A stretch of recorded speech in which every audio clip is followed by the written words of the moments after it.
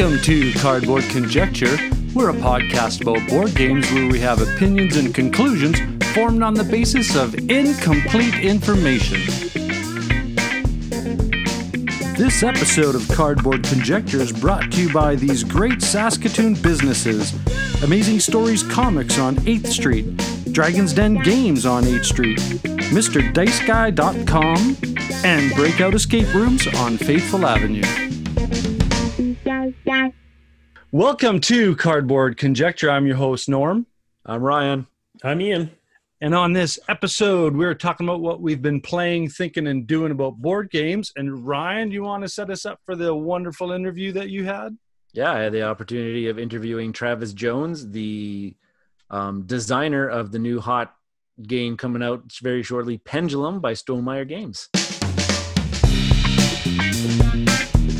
Cardboard Conjecture is proudly sponsored by Amazing Stories Comics on 8th Street in Saskatoon. They are the winner of the Joe Shuster Award for Best Comic Book Store in Canada, and they were also nominated in 2016 for the U.S. Eisner Spirit of Comics Retailer Award presented at Comic-Con. Amazing Stories' amazing collection of comic books, board games, puzzles, and collectibles can be found in their store or on their new online website. And we are back. This is Cardboard Conjecture, and we're going to talk about what we've been playing, thinking, and doing. So, Ryan, I'll get you going on this one. I see that you've got a game that I've always had my eye on, but I haven't even started researching it. So.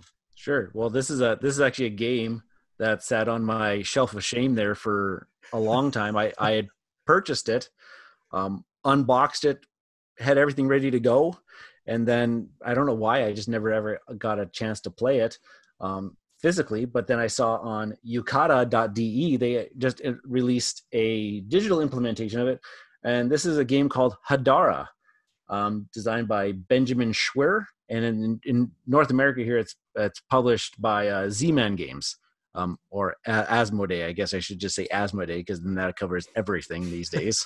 Big umbrella.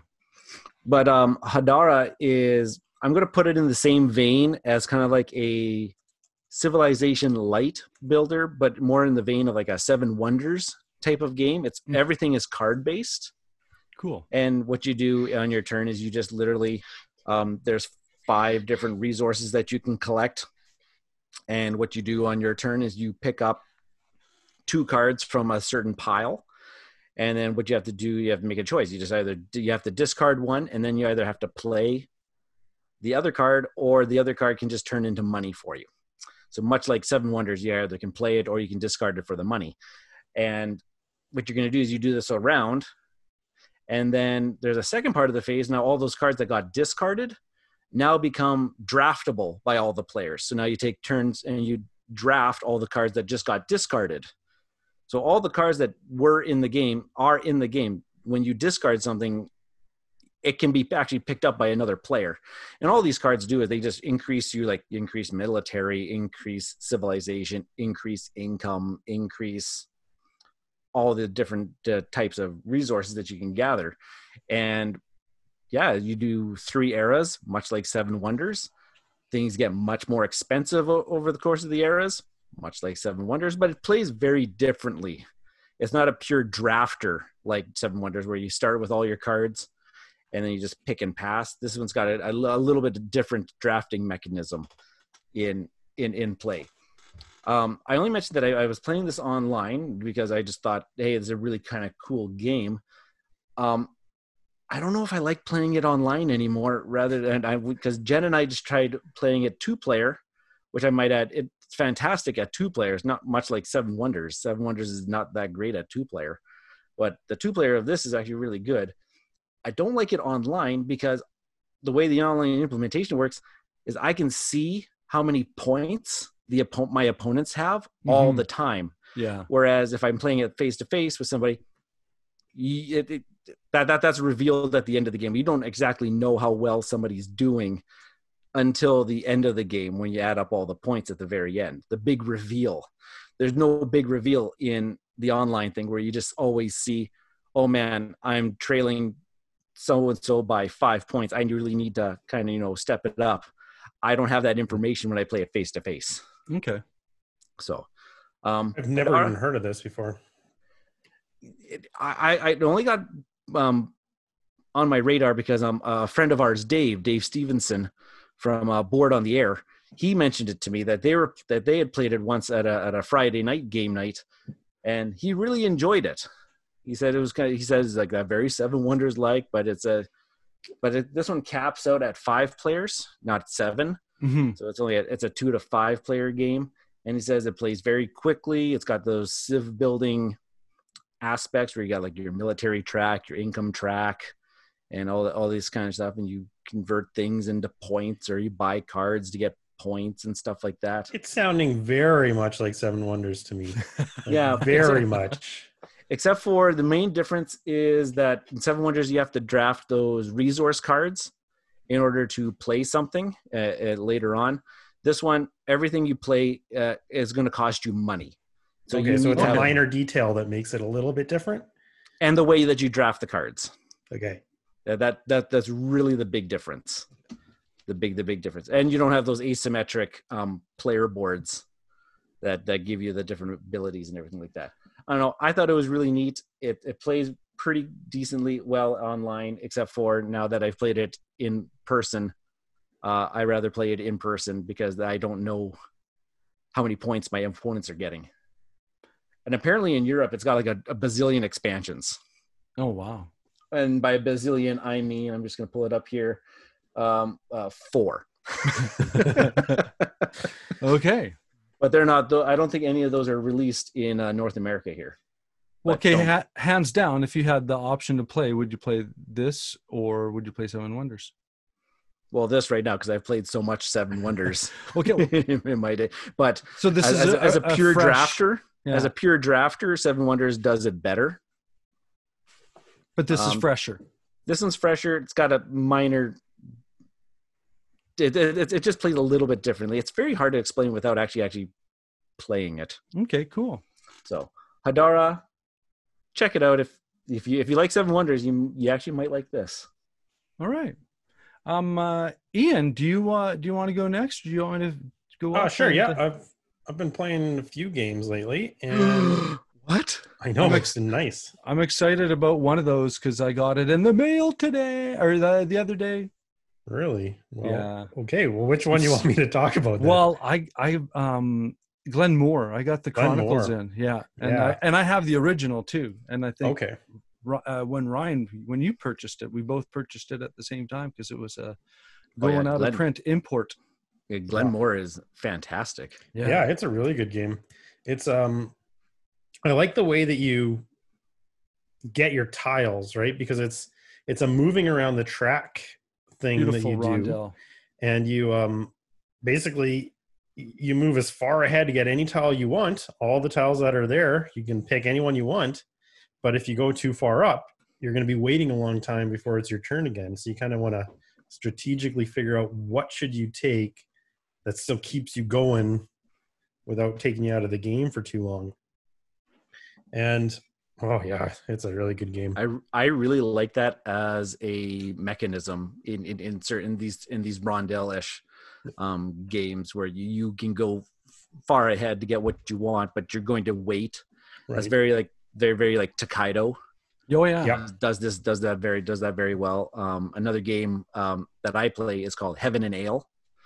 It's got a very similar mechanism. I played that with you. Yeah. You can just jump straight ahead, but you're gonna wait. Yeah. Yeah. And it's very easy to catch on to, right? Like just pick a tile you want to go to and then you wait till it's back to you again. It's something that's really easy to catch on to. Have you played the original? Sorry? Have you played the original? This is the original I'm talking about. Yeah. Okay, so you don't we're not talking about Chronicles at all? We aren't. Oh, no. Because they decided to name it Glenmore 2, and there's no way I was buying a game called Glenmore 2 when I didn't have Glenmore 1. Oh, we're back to that past episode of I'm not jumping into a series. No. Except for Star Wars Episode 4. Anything, yeah. Okay, so the original. Yeah, absolutely. I love the original. It's just nice and clean, and that whole mechanism. And I like the way the triggering. I like the way how you trigger your tiles by where you place them. You get to trigger all the ones that are around it. Right. The one thing that's not very intuitive is the scoring method, but I like that because it's different than the way you score in other games. Other games, you score this many points for having this or whatever. But in this one, it's all comparative and relative to all the other players. You score this many points if you've got 3 more than whoever has the least amount of whiskey, for example. Mm-hmm. So if I've got 3 whiskey and Brett's got 1 whiskey, I get 2 points or whatever it is. So that's an interesting aspect too that I think what I like too is when you're building your town with that idea that you can trigger a lot of things. You don't want to leave a tile deep in the middle where it's like inaccessible to be triggered. So the way that this town grows is so interesting. And I think, I can't remember, but isn't there like a catch-up mechanism or a penalty in regards to how big your town is versus your if you make it too big. If you make it too big and somebody's got a really small town, then you're going to lose points. You're going to get penalized. So cool. Glenmore is a great good game. Matthias Kramer, right? I think. I believe. Yes, I believe so. And you just got the new one? I just got the second. So okay. I guess I did it in the did I do it in the proper order? Yeah, you're okay. All right. You're fine. You have 1 and 2. You're good. You have the German version, don't you, Norm? Yes, I do. Yeah, I have mine's actually in English. Is it? I got the BGG download English translations. It's hilarious. So, but I mean, some of them are pretty obvious. It's like, okay, well, there's meat hanging in the picture. I think that's the butcher shop. Das Wurf. So cool. Well, that would be a good game for all of us to play once we get back to the ability to play games together face to face, which is kind of tied into what Ryan was talking about with Yucata and Hadara. That is like, I think Ian and I were talking about the idea that this is great to have this opportunity to play face to face, but I mean to play online. But man, I miss it. The whole playing with a group of people in the same room. Well, and that's relevant with lots of games on Yucata. They accumulate the points as you kind of like do things. It's not just Hadara. It's all like lots of games. Castle. Well, I guess Castles of Burgundy is a bad example because you do add up all your points as long as you go along in that game. Mm-hmm. But lots of the games you always know how you're standing in comparison to all the other players. Right. Cool. And it's not like when you're playing it in person, it's not like you couldn't figure that out, but you don't, right? Like every turn I'm not saying, okay, Ryan's got this many points, Norm's got this many points. You just play the game, and there's something just kind of freeing about that. Yeah, I understand what you mean. Yeah, that's where people are like the AP people are. That's what they're doing. They're calculating, and then they're trying to come up with their optimal move. Well, I had the opportunity to actually have some people over. I had the big gazebo. I sent pictures to you guys. Got the big 15-foot by 15-foot screen gazebo in the backyard with a big table in it. And a friend of mine and his son came over, and we had a D&D session. Nice. So, going old school. I think out of I'm just going to throw this out there, but I think out of all 3 of us, I probably have the most RPG experience. Oh yeah, under the belt. 0. Okay, so I'll say I've been playing D&D since the people that are captured in Stranger Things, that era. Since since I was at the Goonies age. So were you a first edition player? I was I played advanced AD&D second edition. Okay, second edition player. I started out with basically the paper copy with a staple in it that you had to mail order. That was my first that was my first kind of like jump into it. And then when AD&D second edition came out, then went hardcore, and that was basically the system that I used. It went on to third several other editions, but now it's at the 5th edition with an amazing team of like writers and designers adapting all these things to make it a real smooth system. I think just from what I know, the difference between the two now that I'm really deep into the 5th edition rule set is that this isn't one of those like GMT war games where, okay, you rolled this number, now we have to go to this chart, and then now it says that we have to go to this chart to determine you jumped 3 feet in the air. Did anything happen? I think that's what crippled it last time. So this time it's all narrative driven, right? This difficulty check, right? If you're describing how you're going to do something, then as the DM, you quickly process considering the realms of the ability rolls that you constructively create obstacles for them. So I just absolutely love RPG stuff. Yeah, I'm having a lot of fun getting back into D&D 5th edition. This episode of Cardboard Conjecture is proudly sponsored by Dragon's Den Games, located in the Louis VIII Mall on 8th Street in Saskatoon. Swing by Dragon's Den Games and let Darren, Al, and the awesome staff help you out in search for great board games, role-playing games, miniature systems, and all of the related accessories. Be a part of their gaming communities that have scheduled events in their great gaming area. Dragon's Den Games, Louis VIII Mall on 8th Street in Saskatoon. Welcome back to the show. This is our newest segment that we like to be continuing on. Last episode, I guess we should say, Norm had the pleasure to be interviewing Emma Larkins about her newest game. And I reached out on Twitter. And this week, we are going to be saying hi to Mr. Travis Jones. Say hi to the one listener that we're going to have you have here. Hello, everybody. That's right. They can't see my video, so I'm nodding my head like an idiot. But yeah, hello, everyone. I'm really happy to be here, Ryan. I'm a hand talker, so people miss out on everything on this side. All right. So if you're in the board gaming community and you haven't been paying attention to some of the hot news lately, Travis Jones here, he is the now published game designer of a new game coming out from Stonemaier Games called Pendulum, which is indeed it's all the rave right now. So and this is pretty new. This is actually obviously pretty new for you since this is your first published. Yes, definitely design. New for me. I mean, I love the attention. I have much thanks and gratitude for Jamie with Stonemaier Games to take a chance. Because I mean, I hope the idea of the game interests people some, but I'm not naive enough to think that it would be, like on the hotness list at BGG just because Travis Jones published something. I'm very thankful that Jamie, gave the game a chance, and then of course put all his Stonemaier magic into the production quality and the development and everything. So I think that's why it's getting a lot of attention. Then I just hope that. With the attention, people play it and have fun with it. That's what I'm hoping for. So I look forward to people getting their hands on the game and giving it a shot, and hopefully enjoying it. Yeah, absolutely. I know I've got my little reminder set for whenever the pre-orders open up. I'm going to be because I just introduced you to be. I'm a Stonemaier fanboy. I'm the Stonemaier ambassador for Saskatoon, Canada here. So. Oh, all right, nice. Cool. Yeah, so whenever there's a new Stonemaier release, I actually do like a big release weekend at our local game store at Amazing Stories here, which is one of our sponsors.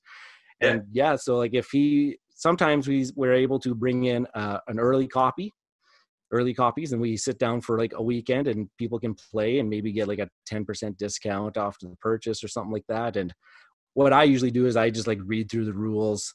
I usually try to get a copy ahead of time. And so that I can I'll do like a demo event for everybody. Yeah. Cool. Ahead of time. That's great. You're doing good work. It's rare these days, just with day job and other schedules and stuff. It's rare for me to get a game and learn it like reading the rules. I'm so often relying on people just like you who do such great work of mastering it already. I'm fortunate enough to have friends that do that. And so then it's so much easier to just, show up at their house and say, all right, well, teach me this game. So then I don't have to spend time, trying to sort through it myself. It's always easier with a live teacher. So it's great for people to do that. Although I can't do it as much these days. Oh, no, To show up at my friend's house. Can't just do that unannounced. Understandable. Yeah, no, well, all three of us on the show here, we're teachers. And so teaching games is like high priority on us. But I like doing the rules. So, so what we're going to be doing here, by the time this episode releases, so we're recording this. Oh, what day is it today? Today is the July 20th. We're actually recording this interview. This episode is not going to be releasing until August 1st. So, at that point, all the review embargoes are going to be lifted. I believe they're lifting, a week from today. Yep. And so a lot I think it's the 29th, I think is what I heard. 29th? But either way, it'll be before August 1st. So a lot of people are going to start getting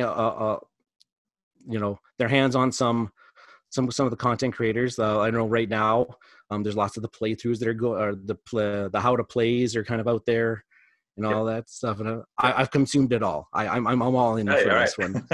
Cool. So, but what we're like wanting to know here is that this is going to be like the get to know Travis Jones show. Okay.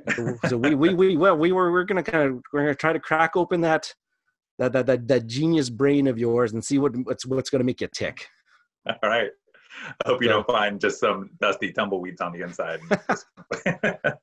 Oh no, because as teachers, we are always so well, for me at least, I'm so invested in the how did it come to this point? Like I'm always so interested in all those refinements and everything, because my calculus lessons, I've been teaching calculus for 12 years now, and every year it's completely different than the year previous because I'm always making those improvements. Yeah. Mm-hmm. So that's why I'm interested to see how Pendulum here has evolved over. I don't even know how many years you've been working on it. So, mm-hmm. I'm happy to talk about the journey, and I love the I love that approach. Like when you guys reach out to me, and I read up on you guys. I think I'd heard vaguely about the podcast before, but hadn't read up and seen any details. And that was really cool when I first looked into it. And I was like, oh, teachers, that's such a cool way to come at games and to think about them in that way. Because I feel like games are such a good tool for teaching, period. But then also, like you said, like with the mindset of a teacher of how you naturally got to always be thinking about how to deconstruct things. And I feel like I do that a lot as a game designer, but I would think, in a certain lens, you get that same approach of what are the little components, how do you understand each one, and then put it all together. And that's endlessly fascinating to me, and it's part of what you're game design. So. Yeah. No, Norm's even done an episode in the past too, where he interviewed some game designers and did that comparison of game design versus educational design. They're almost identical. Yeah, cool. Yeah. So let's start with the background. Because as I was trying to do some research into the show, I'm trying to look up Travis Jones on the internet, and I keep coming across NCAA and NFL football players for some odd reason. So you have to actually type in Travis Jones Pendulum to actually get any information. So give us a brief synopsis of your journey becoming a game designer. Like, where did you go to school? What careers have you had? Are you on all the meaty backstory? Well, I wanted to. Yep, go for it. No, I was gonna say. So that's interesting. In things people have asked me about the game, I rarely get any questions about my day job, but I do think there's an interesting intersection that got me into game design, especially the specific space with what I do in my day job. Interestingly, I wasn't conscious at the time, but looking back on it, I think there's clearly some parallels. But before I mention that, so what got me into game design really is I don't want to say specifically, but in a sense, it was really the game Pendulum. So Pendulum was the first game that I started to work on. Although compared to what it was when I started, quote unquote, to what it is now, I mean, it's very, very different. I mean, it was a complete mess. Of course, everyone's first game is going to be, you don't know anything about game design. So, the first play would be, there's a core piece that would be recognizable, but so much of it was not good.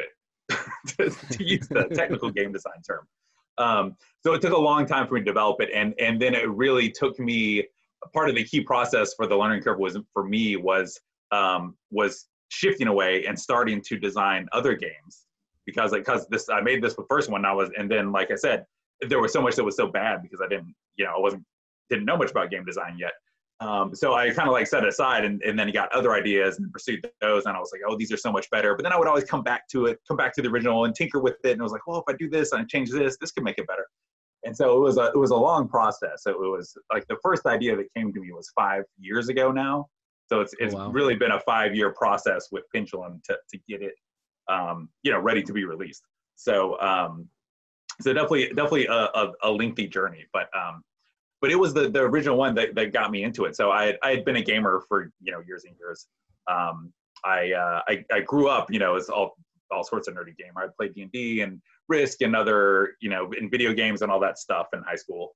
But I never really played like Euro board games. I got into that very much. I did play like the really old Civilization game a bunch. Me and my high school friends had a whole thing with that for a while. But I didn't like catch the wave or get into it or hear about it. And it wasn't until like my late 20s, early 30s where someone introduced me to board games. And I was like, where has this been and why am I not doing this? So I took to the hobby really quickly at that point. So that was like 10 years ago now at this point. But I played for many years and never really wanted to do game design necessarily. I've always had sort of like this restless creative energy in my life. I played guitar in high school and had a band, and then moved on. I think the D&D was always a creative outlet in high school too. Although I guess I didn't have too much creative going on in my 20s, more just doing day job. But there was always that kind of restless creative energy, like I said. So once I did game design for a while, I think I had a few ideas that sort of started to germinate, but I never really thought about pursuing it. And it wasn't until the sort of eureka idea for Pendulum itself hit in my brain that I really started to pursue it. And that was the idea, and you can read about some of this in the design diaries. But for those who want the audio version, that idea was the idea of the real-time game. So I still remember, as I mentioned in one of the design diaries, I still remember the day that the idea kind of hit me. The morning it hit me was after a day of like a long day of board game with some friends that we had over. We played all sorts of big crunchy Euro games. I think I remember the last one was Ora and Labora. It was a great game. And you can spend a lot of time thinking about things because there's lots of great decisions, all these buildings out there on the board you have to read through. So it was just like so much time I was waiting on friends to take their turns, to have some friends that can be prone to AP, analysis paralysis, as can I, honestly. Full disclosure, yeah. I mean, nothing wrong with that. I'm not shaming or knocking people with AP because I can totally be there and I enjoy that aspect of gaming. So, which was interesting. When I put it in the first design diary, I think I saw some response on the internet, people talking about, oh, this is a game to punish AP people or to scare off people with AP. And that's not really quite the idea because I do that myself. So I wasn't trying to make a game to scare myself off. But the idea was to try to explore the different ways that you can make a decision in a game. And it's the point of the game, the way or the idea behind this version of real time is to, ideally, if it hits the design goal, it's up for people to judge if we did it or not. But the idea is not to just put time on a game and say, go as fast as you can. The idea is, okay, you could take a long time or you can make a quick decision. And which one is better, and how do you make the decision of which kind of approach to take, and to sort of challenge you to think about how you think. That sounds weird and meta enough. So is it worth it to sit there and think for another couple minutes for your turn, or could you make a quick decision and just take some known benefit quickly versus taking the time to think about it and to ask the players to maybe think about that trade-off. Right. Yeah, not that it's that explicit in the game at all times, but there's just different ways that we sort of try to price in the time aspect of the game. So it's not always just faster is better. You can try to assign value to it, and that opens up this whole interesting space that I thought was kind of new and different, hopefully. As an experience for people to play around with. So it was that idea that got me into game design. It was just that sort of eureka moment that was like, oh, I want to try to make a real-time game where the time is this very different aspect. It's there, but it's not about just going faster. It's about managing and manipulating the time as a resource as part of it. This episode is proudly supported by the amazing team at Breakout Escape and Board Game Lounge right here in Saskatoon. Using industry-leading technology, Breakout Escape's escape rooms are all 100% uniquely designed by the team, ensuring their patrons have maximum fun while staying safe. As well, they are a fully licensed board game lounge with over 400 titles to select from to ensure fun for every gamer, new and experienced. Be sure to check them out at breakoutsask.com. At Breakout Escapes and Game Lounge, they believe that life is more fun when you play games. Right, because there's lots of those real-time-esque games out there. That's like the one that we play in our house is like Galaxy Trucker. One of our is the only real-time game that we actually own, and that's the time crunch of just pick pieces, put them together as fast as possible. My brain is going a million miles a minute, and at the end, my ship doesn't look anything like it should have been because I didn't stop to think about anything. Because I'm just looking at that sand timer, I'm like, it's going down again. So you're talking about like this game is not meant to induce that kind of, I don't know, what do we call it, panic? Yeah, exactly. And what did the what did the first iteration of quote unquote pendulum, I think you referred to it as like heir to the Empire was the first it was first name. So what did that look like compared to like what people are watching right now? What did that look like? Yeah, I remember many fond memories of the giant mess that it was. So the core like real-time part of the game was still there. So that was the idea that was actually worthwhile and that has lasted, till now, which is why it was worth pursuing as a game. And that is, specifically in Pendulum, you have these 2 rows of action spaces where these timers bounce back and forth between them. So that was always the case. That was really like the first vision I had of okay, what if you had these, these 2 action rows with different areas, you could have different length of timers, so you can make different choices about the time you're spending on actions. And also there's this neat part of the game, I think, that came to me early on that hopefully makes it feel different from real-time games, which is that there's no rule that says when the sand runs out of a timer, you have to do X, Y, and Z. You don't have to flip it. You don't have to do some action or anything like that. That's part of the stress, I think, of the real-time game, where it's kind of like the rules overhead, where the process of the game is tied in with the timer running out, and it's this trigger point. And I think that adds to a lot of the stress. So that was one neat idea, hopefully, again, up for people to judge, but one neat idea from the beginning that was sort of the inspiration of, okay, well, what if the timer were just there and it was up to the players to flip it? And the idea of the game is to give people a natural incentive to do it. Again, I started talking about pricing and time, and I like the idea of using this sort of incentives for players. I guess this is maybe bleeding into some of my background, which you asked about. I studied economics in undergraduate, so maybe some of those terms I'm using sort of give a hat tip to that, but hopefully it still makes sense for non-economists. But but the idea to create this natural incentive for the players to want to flip the timer, but to have it not be required. So you get this very organic feel of oh, am I going to have time to do that? Do I want to take time to do this? And then the timer flips over, and it's not because the game was, the clock was ticking down in the game. It's because there's this natural incentive that the player across from you wanted to flip it over. And it just feels a little different because it feels like all the players at the table are manipulating time, not that the game is mandating time.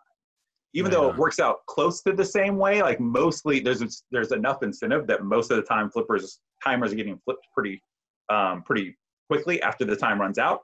But there can still be little pockets where they sit open. And again, the feel of the game, it just feels very different because players are in control. So that was kind of the core of the game that was there, that has lasted all the way to the end. As for the other stuff, oh man, there was so much. Like the original game, each player, this I almost feel embarrassed with how bad this game design is, but it's probably an interesting story. So a lot of, I think, creative types, when you get into game design, you get an idea and then you run with it and you get more and more ideas, and they just sort of start coming and you feel like, oh, this is all so great. and then you put so much crap into the game. It's way more than anyone could process.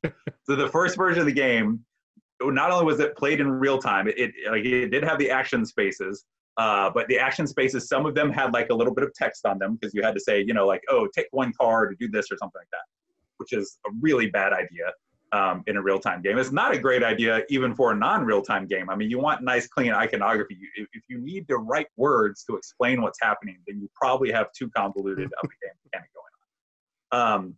But then each player had their own personal deck of something like 40-ish cards. There was your own personal deck of cards that you went through over the course of the game. You pull a new hand and discard as you played and draw more cards into your hand. So the final version of the game almost, it has some little tiny piece of that. You have these 4 cards because I did like the idea of having these cards that are something not related to the timer, so you can fill your time in between if you want, playing cards and making extra decisions.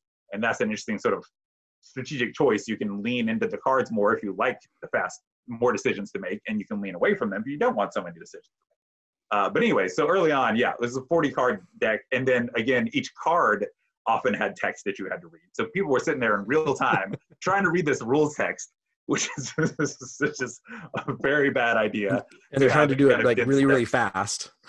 Yeah, exactly, right? So they're not only trying to play fast, they're trying to like read rules fast, which was bad design. So that was some of the first aspect. There was, what was there? So the final version has province cards, which have a very sort of standardized flow. Again, the original version, there was these other cards that they weren't provinces, they were called major achievements, but they were all different. Sometimes they had text you need to read. And then there was another display for a while that I put in that was like where you visited the Oracle for these like enchantments or something, and they also had text you'd have to read. It was so bad. It was such a mess. But in my mind, it was like, because I wrote all the cards, it all made so much intuitive sense. So when I was playing in real time, I was like, oh, that card, that one, oh, this will help me with that. It all made sense to me. And then I played with other people, and they're like, this is I don't know, not know what's going on. And so that was some of the learning curve I had to get over. What's the difference between my experience and a player's experience who is not intimately familiar with the game? When you're talking about like this just reminds me back to my very first calculus lesson in my early 20s. And I wrote it out perfectly. It was like 5 foolscap pages long. Yep. It was beautifully written out. I understood everything that was going on. And I remember I got my first, and then like a student gave me my first question. I was like, how do you not, I just told you. And I couldn't, I couldn't understand the convoluted mess that was on my board. Yes, absolutely. That's something in many aspects of life, but definitely game design too, of the challenge of getting out of your brain and into someone else's brain. And there's just like a learning curve to do that and to put yourself in other people's shoes. And once you spend some time designing games, ideally you start to develop that muscle, but it's something you've got to pay attention to and you've got to learn, early on. So the first version of the game did not have that. Although I will say, I have one good friend of mine who played the very first versions, and he still looks fondly back on those. And it's like, oh, I love those early ones. I wish the game could have been in that form. He just, he has a demented brain, I guess, and he loved like trying to process all of that information at once. Like he loved that chaos. So. Cool. Right on. So, okay. So we had that. So we had that version. So now was there kind of like maybe explain to us kind of like the middle ground now, the kind of like the middle of the road version of the game between that early chaos, which actually sounds very fascinating. I'm now kind of like thinking about like, ooh, okay, that's not okay, let's jump to like maybe the middle. Sure. So you already mentioned kind of like a lot of the things that kind of you like stayed the same and everything like that. What were kind of some of the tweaks that you made to try to, maybe improve upon that chaos? So there's this whole process of refinement of cleaning up so much of the game that was such a mess. Like I mentioned, you can't have text on cards. People trying to shuffle these massive decks of cards in real time. I mean, don't get me wrong, you could make a real time game that had some of those aspects that I mentioned. It's just that you can't have all of them together. So I started, pruning the tree back and finding ways to standardize things a lot more, so that not only and it's. I don't want to sell it short. It's if a well-designed game, if you're doing it well, again, not saying that I always do, but I've had plenty of mistakes on my own. But it's not just that you want it standardized or simplified so that the rules are easy to grasp. It's also so that the strategy is easy to grasp. Like it's not just a matter of players knowing how it works, but it's a matter of players feeling like they can take ownership and see a strategy to pursue and execute in the game in the first time that they play. You never want a game that's so complicated and so obtuse that the strategy only emerges after you play it 2 or 3 times. Right. More power to you if you can get people to play it 3 times before they feel like they've got a strategy. But you need an enjoyable experience the first time through. And so I think, although I will say, I think the middle ground wasn't quite there on that. I think for me, the middle ground was getting over that first hump of standardizing a lot of things, making the rules cleaner, or the parts of the game cleaner, so that the rules were more intuitive. By about the middle part of the game, it had, like you mentioned, the major achievements, which are now in the final game, are provinces that you conquer. And they're the key engine building aspect of the game. So I always wanted to have that in there. But again, when there are these major achievements, you had to read these different texts. Well, eventually I got rid of the text, but it was still just sort of different cards. They'd have different building costs. They do different, production things or different powers on the bottom. Even when the icons were standard, though, it was still hard to get a grasp of what they did. And again, to have a strategy as these cards went out in this row and then went away as other players grabbed them. And people were like, what is it that I should be going for? But so eventually I standardized those icons to say, okay, let's have this be, a standard format where you've got 4 sides on each card. And so you can tuck it and you can build these different parts of your engine, gold, culture, military. So it sort of ties to some standard resources within the game. And so it got pretty good and got pretty clean. And then I would take it to prototype conventions or cons and things like that. And I play it, and the feedback I got was, it was interesting. It was like the good but not great level. Like people would play it and it wouldn't be a mess like it was before, and they'd say, wow, this is really new and clever, like the way the timers work, that's really neat. And then they sort of nod and say, yeah, that's a really neat game. And I'd say, oh great, it's neat. Is that good? Does that mean I should go publish it? And eventually it sort of was like, well, I don't think people are saying like, this is awesome, like, this is so cool, like not only is it neat, but it's so fun, and I did this and I did that, and people wouldn't talk about it afterwards, about the cool moves and the strategies and compare. There's just sort of this level of enthusiasm you can kind of see in people that you get a sense when the game is really hitting it.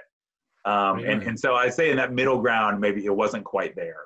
But I cleaned everything up, and I did have this really great new take on real time. So that was there, even at that stage. And that was always the big selling point of the game, was it was something people always told me, like, wow, this is really unique and different. This is such a new experience. It's not like other games I've played, which was really cool feedback. That was always fun and exciting to be trying to bring to life something that gamers who played, 500 games were like, wow, and all those 500 games that I played, I'd never experienced something like this. It's really different and new. And so that part was always really cool. Okay, that's cool. Okay, because that's going to jump right into one of my other points that I had on my mumble jumbled mess of notes here. I like the interesting part of the prototyping and the play testing area. You mentioned like people would often like talk about like the things that they enjoyed and that it was very unique and everything like that. Did you have any good constructive criticisms from the playtesting? And if you wouldn't mind sharing one or two of those, because I like the constructive criticism part. Well, what did some people say that made this game, or that you took and said, oh yeah, I can run with that? Yeah, sure.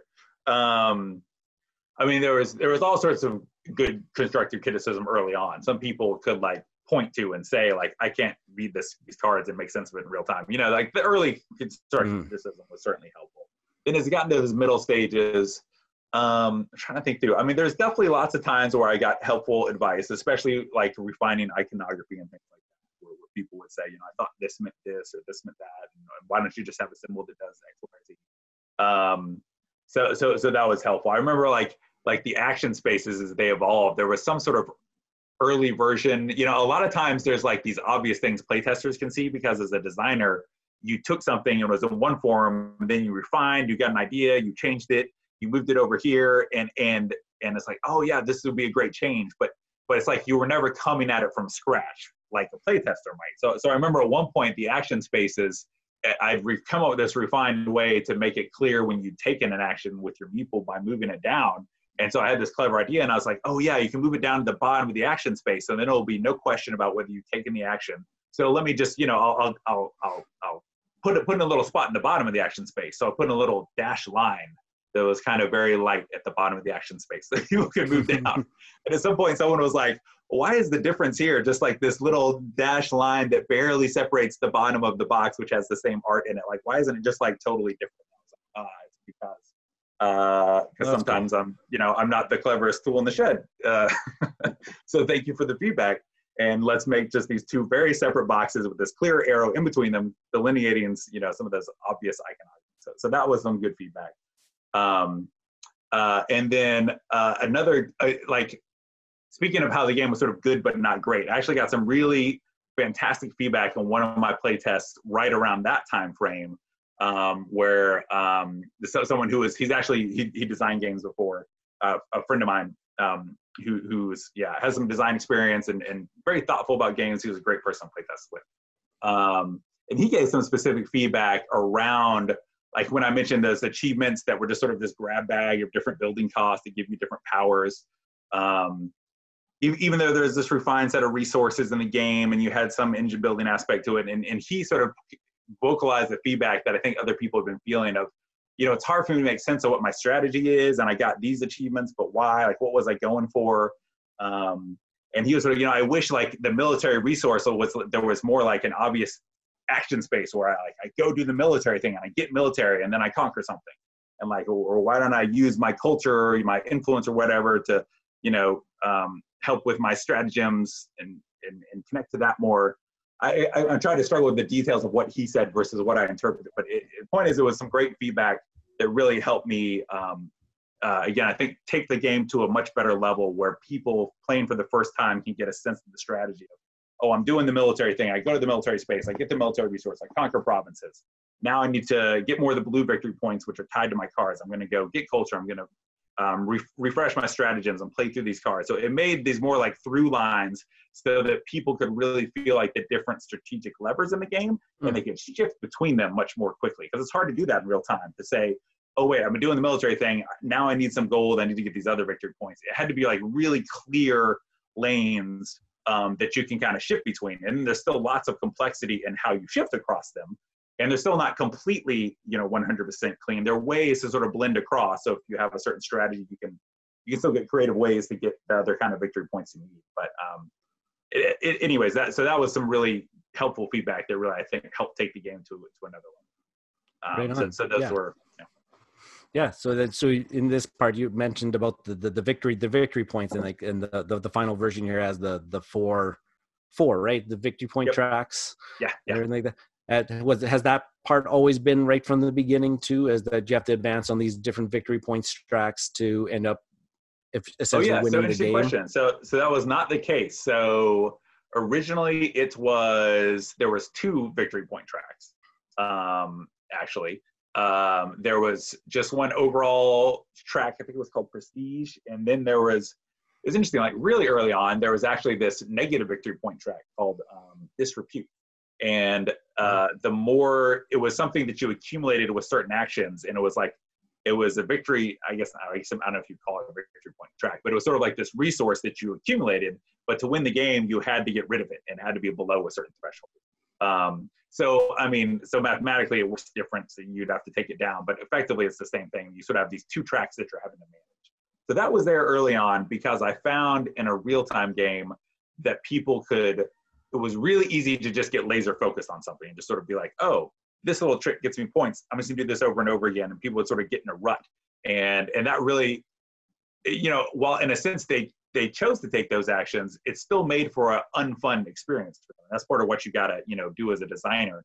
We just talked about good specific feedback you can give, but sometimes it's reading between the lines of, this person really didn't have fun, even though, and it's because they were making choices that my game led them to do. So they were they felt like they were doing what they were supposed to, but it led to not being a fun experience. You've got to figure out ways that your game may be doing that. So anyway, so early on, I always realized like it's much more interesting of a game if you kind of have to spread your focus or have to juggle more than one trick. You know, if you've got to find a couple different strategies or different action pathways that you've got to go down, that is where you get this really rich, interesting engagement with the game.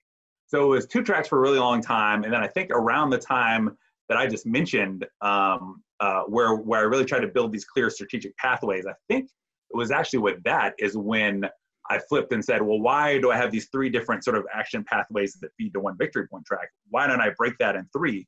So you've got to get the different victory point tracks up, and then the one legendary achievement, which is the 4th track, but it works very differently. It's just a one-time thing that you've got to get.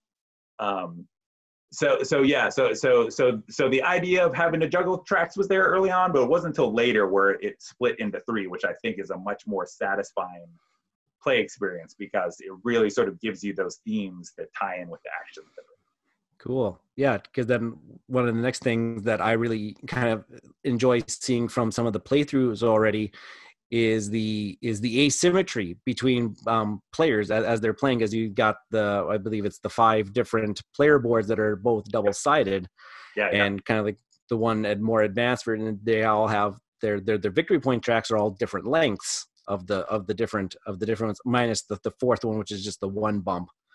But they're all was that all when you kind of started this shift into like, hey, I'm going to have the multiple victory point tracks?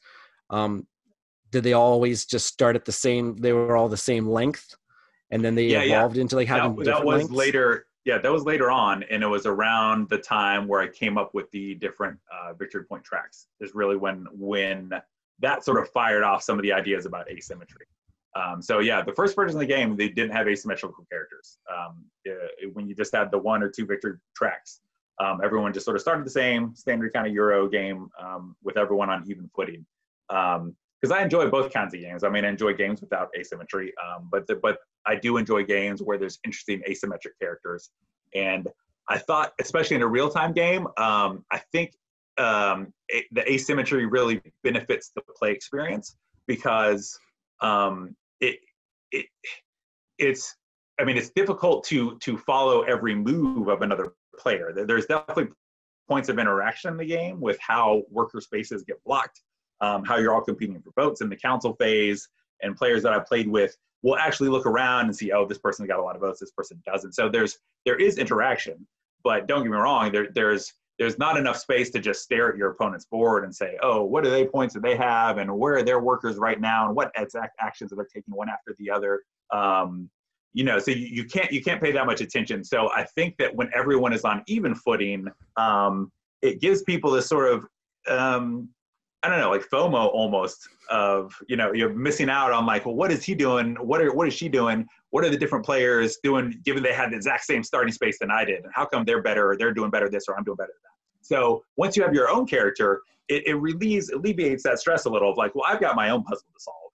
I'm still going to look at how my opponents are doing for getting close to victory points, but I'm not going to worry so much about every little move they make. And because I know I need my own unique strategy for my game. So I feel like it fits the real-time experience a lot better. So everyone has, a slightly different character, and there's limited points, control points where you get the interaction, so you don't feel like you're just playing solitaire. But you also don't have to worry about watching every move of the opponents. Right on, yeah. And you mentioned that council phase. That's the one part that I found was really interesting, because you have this resource of collecting votes into this council phase and everything like that.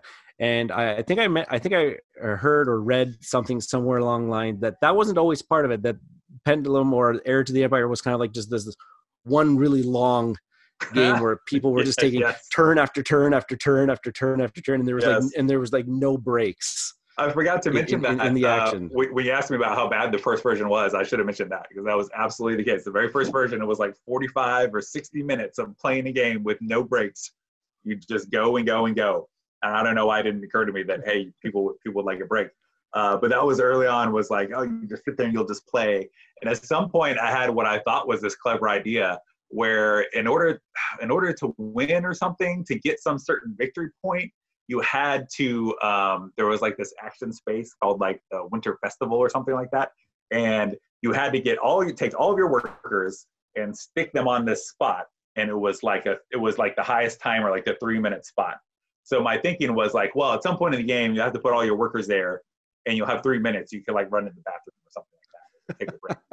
That was my clever idea, which I thought was so like creative, which was horrible. It just created this confusion where you'd be playing this real-time game, and at some point the person across you would just get up and walk away. You're like, what are they? I mean, I knew what was happening, but other players would be like, where's she going? Is she done playing the game? And it's like, no, she's doing the Winter Festival action. So this is the one time she has time to take a break. You just keep playing your game. It was awful. But I mean, it was creative. It was different, but yeah, not so good. So eventually I was like, no, let's just build in a trigger point that will let everyone just take a break, catch their breath, process. It's not only catching your breath and like being able to go to the bathroom, although don't get me wrong, that's an important part of a game. But it's also the social interaction. You can't chit chat as much in a real-time game. I'm able to do it because I played the game a few times. So I can, I sort of can manage my strategy, and there's enough time that I can sort of like talk smack or whatever and chit chat with other players in the real time, but still not too much. So the councils phase is where like when I play with my friends who played it, several times, prototyped or whatever, that's when like we all take a break and it's like, we look at how they're doing and how you're doing. You talk trash about how you do it, your game's going on, or just ask, like, oh, what's interesting.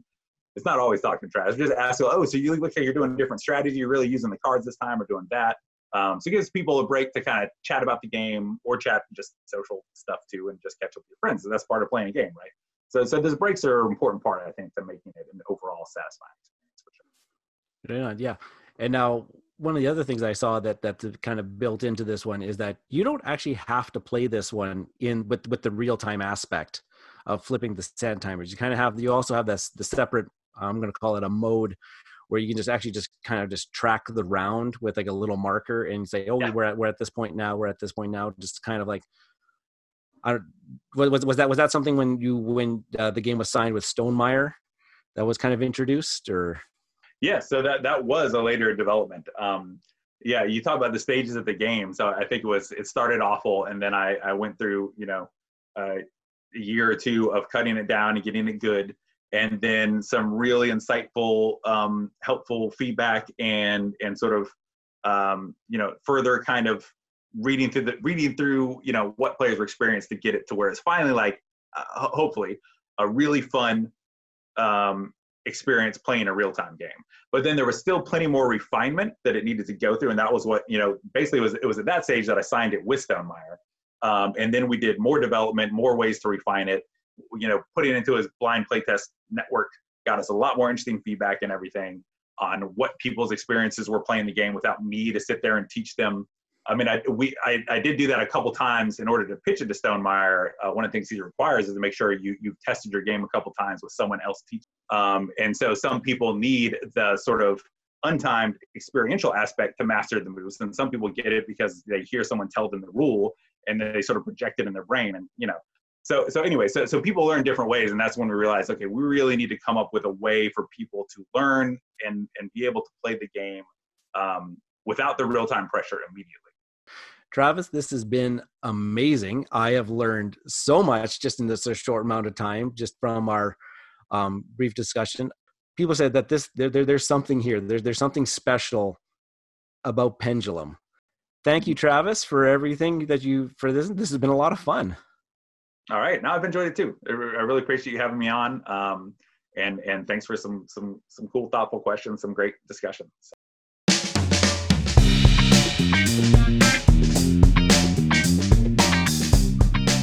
This episode is proudly supported by Mr. Dice Guy online board game retailer located right here in Saskatoon. Mr. Dice Guy is always stocking the hot new titles, as well as restocking all-time favorites. They even have a ding and dent section for previously played titles. They offer free shipping across Canada on all orders over $200 or free local pickup if you're in the Saskatoon area. Check them out at MrDiceGuy.com. Saskatoon's Mr. Nice Guy is Mr. Dice Guy.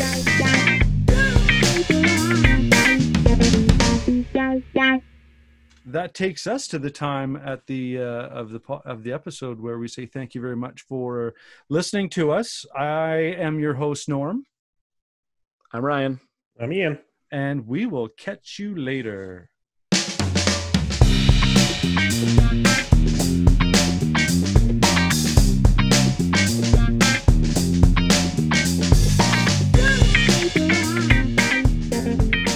We are Bridge City Board Gamers, and you can find us on Twitter at BC Board Gamers, on Facebook, Bridge City Board Gamer Community, and on YouTube at Bridge City Board Gamers. You can also find us on BGG Guild number 3039.